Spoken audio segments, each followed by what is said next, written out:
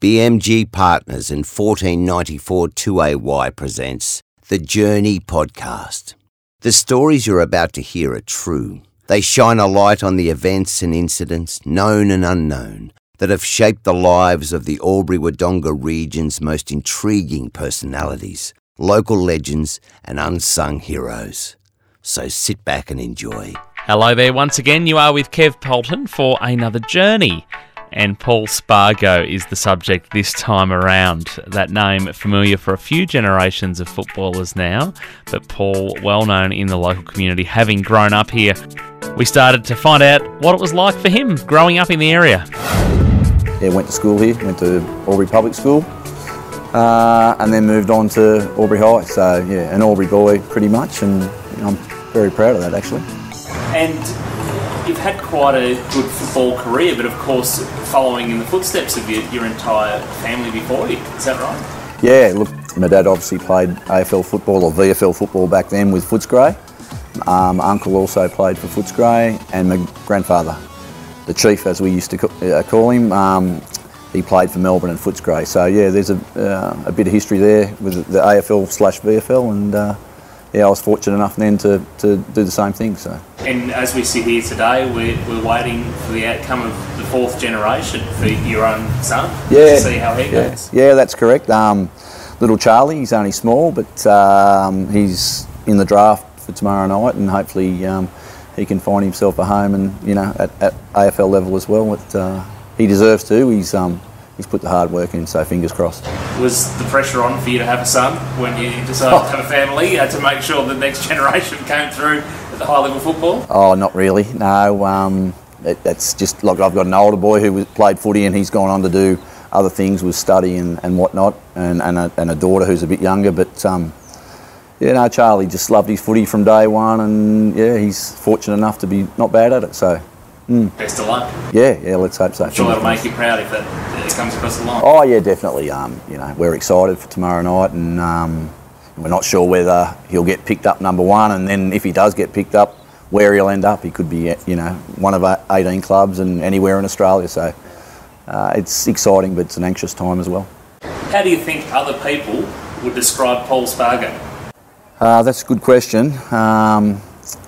I suppose I'm a fairly private person, unless you get to know me, and my close mates would not say that. But yeah, look, I like to be fairly private. I'd like to be thought of as a pretty honest, trustworthy person, and I'm very happy that I'm an Albury boy. I'm very loyal to my family and my friends. So yeah, it's probably how I'd sum myself up. And so we know that over the years you've been in business locally. We know you're currently working for a fairly significant business, Josh. You're probably wearing the shirt there today. You've been given the time to come and speak to us. They'll be happy with that. Yeah. But what do you do with your spare time? Obviously football's still a bit of your life, and within your family, but what other hobbies or interests do you have? Yeah, look, another good question, because it's funny. I don't have a lot to do with footy per se anymore. So, I've got the kids, so 2 boys and a daughter who are heavily involved in sport, and lots of different activities, from dancing and obviously footy and basketball, netball, all that kind of stuff. So I try to get to as many of those games as I can and support them as much as I can. Just from the side, I don't like to get front and centre. Don't want to be an ugly parent. Yeah. But I feel that I need to do that. My dad was in business with Blacklocks Ford for many, many years, and he was the general manager there. And one of his biggest regrets was he never got to see us, watch us play sport and grow and develop as kids as much as he would have liked. So that's a regret of his, and I always promised myself that I'd always go and watch the kids and support them with whatever they did. You learned from what was unfortunate, I guess, your father's sort of, Yeah. At the time he had to work hard, and he was, doing well, and the business was doing well, but it did take up a large proportion of his time. So that was just one thing that if he could change, he would have. So, admitting yourself, that you're a fairly private man. Yep. What's something interesting that perhaps you could tell me now, even a story that not many people would know? Is there anything that comes to mind? Not off the top of my head. With the loyalty, I suppose.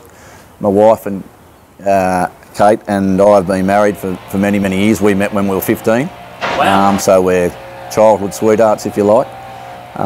She was a Wodonga girl, so at the time, Albury Wodonga, you never went across and pinched a Wodonga girl. And I was going to say, how did you get across the river? Yeah, nearly World War III at some stage. But so we've been married.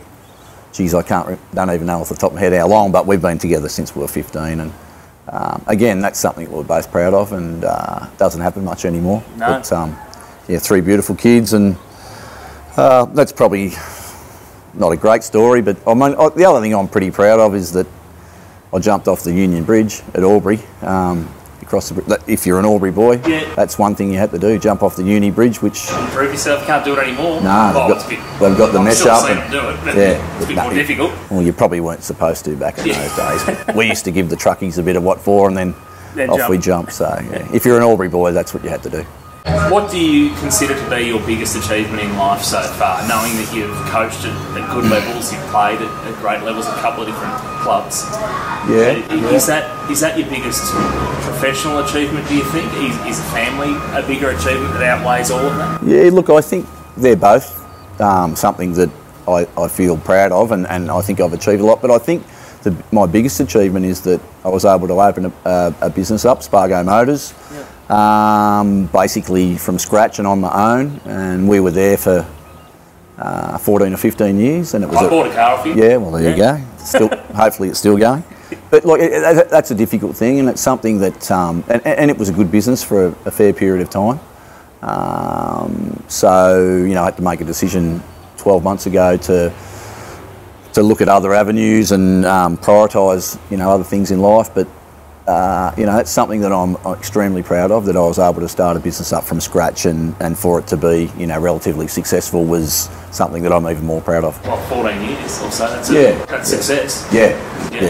And obviously market change in that time, and lots of different things happen, and you've always got to be progressive, and you've always got to look at other things, and I prioritised family and probably not as much stress.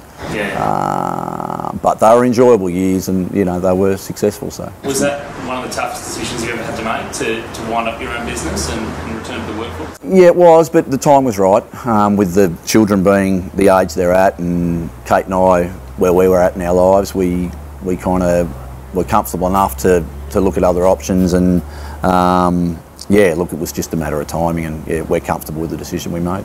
What do you think's one of the worst things that's ever happened to you in life? Oh, without doubt, the worst thing that ever happened to me was losing my mother at a young age to cancer.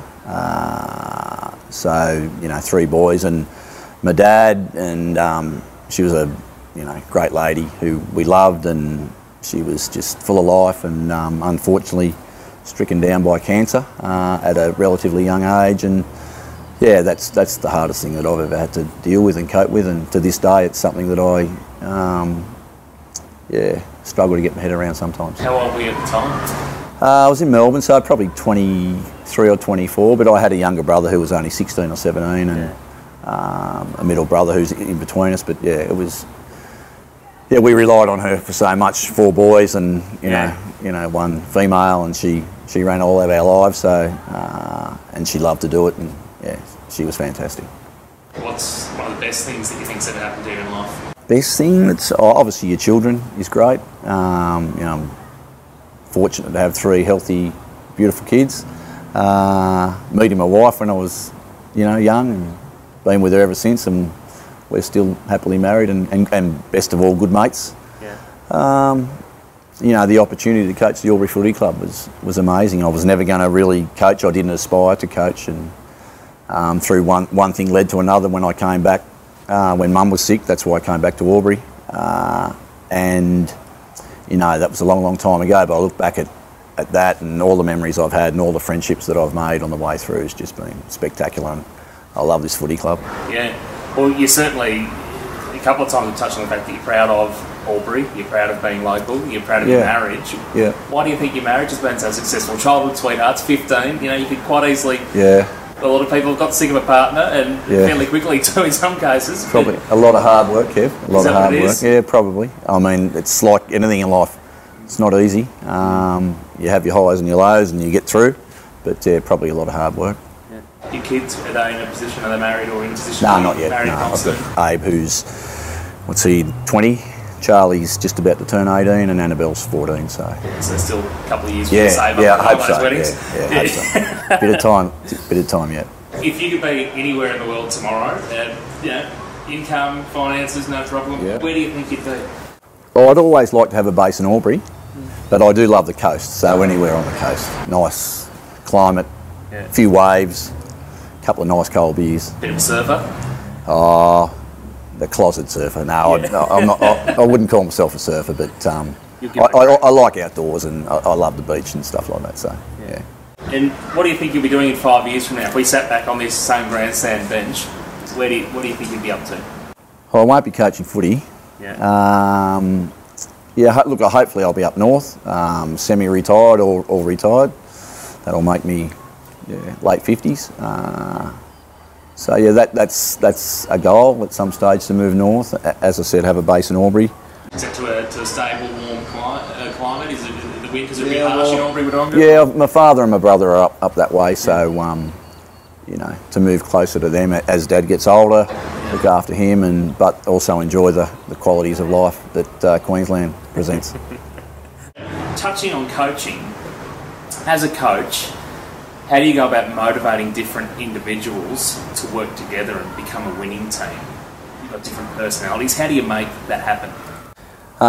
Well, first of all, I think you've got to have an element of self-motivation. There's no doubt about that. And when we look at recruiting or when we look at the type of people we want to come to your footy club, we want quality. We want quality of person over and above anything else. So you can be a great footy player, but not have that honesty as an individual. So, if you've got that and you're a quality person, then I tend to think that you'll be self-motivated anyway.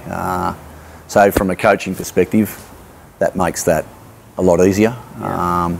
And then when you bring a group of self-motivated individuals or footy players together, they can then raise that bar and they challenge each other and all those kind of things, and then that's just a really good recipe for success. So you've got that lovely balance of competition, and it just makes people strive harder and harder, and as long as they're realmed in and they're doing it together, not just as individuals, that can be a very good recipe for success. When you go into a big game, such as the grand final, as an example, how do you prepare the team to give them the best chance at that success? Again, a good question, and it's a question that's often asked. You come up to big games, and I'm not sure you want to change a lot. Obviously, there's a lot riding on that particular game, or the outcome is really important. But we tended to go about business as usual. So keeping everything in perspective. Keeping your preparation right, being honest enough to talk to each other and talk to everyone else about, look, at the end of it, it is really, really important, probably more important than any other game during the year, but you need to keep everything in perspective and you need to not change your preparation, because that's what's got you there and that's what's going to help you win that game of football. So steady as she goes. Yeah, pretty much, but not shying away from the fact that, it is an important game either. Significant. I'm passionate about people that want to have a go.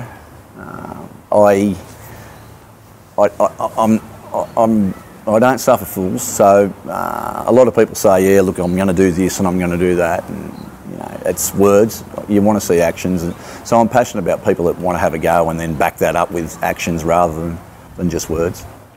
Again, I think it gets back to the individual. So you put structures and those kind of things in place as a football player, but then you don't want not to allow them to express themselves and play with flair and show what they've got to show. So I'm not sure that's innovation, but you want to give them strong parameters, but and guidelines, so your team rules and all that kind of thing. But within that, boys, if you want to be innovative, or show innovation, feel free and take it on and have a real crack. Yeah.